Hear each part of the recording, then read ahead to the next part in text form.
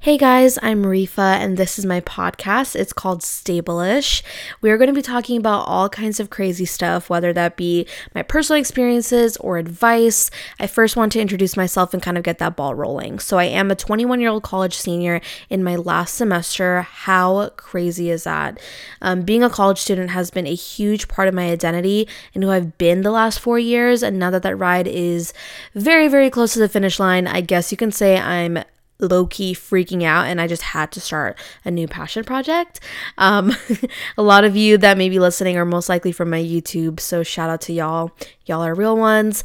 But if you're new here, I really, really hope that you stick around. I actually used to have a podcast with my best friend during like peak COVID, which was so much fun. So this isn't my first rodeo, but I can't even explain how excited I am to be back and this time to actually have an audience. So yeah, stick around and stay tuned for more episodes, and I can't wait to talk more. Bye guys.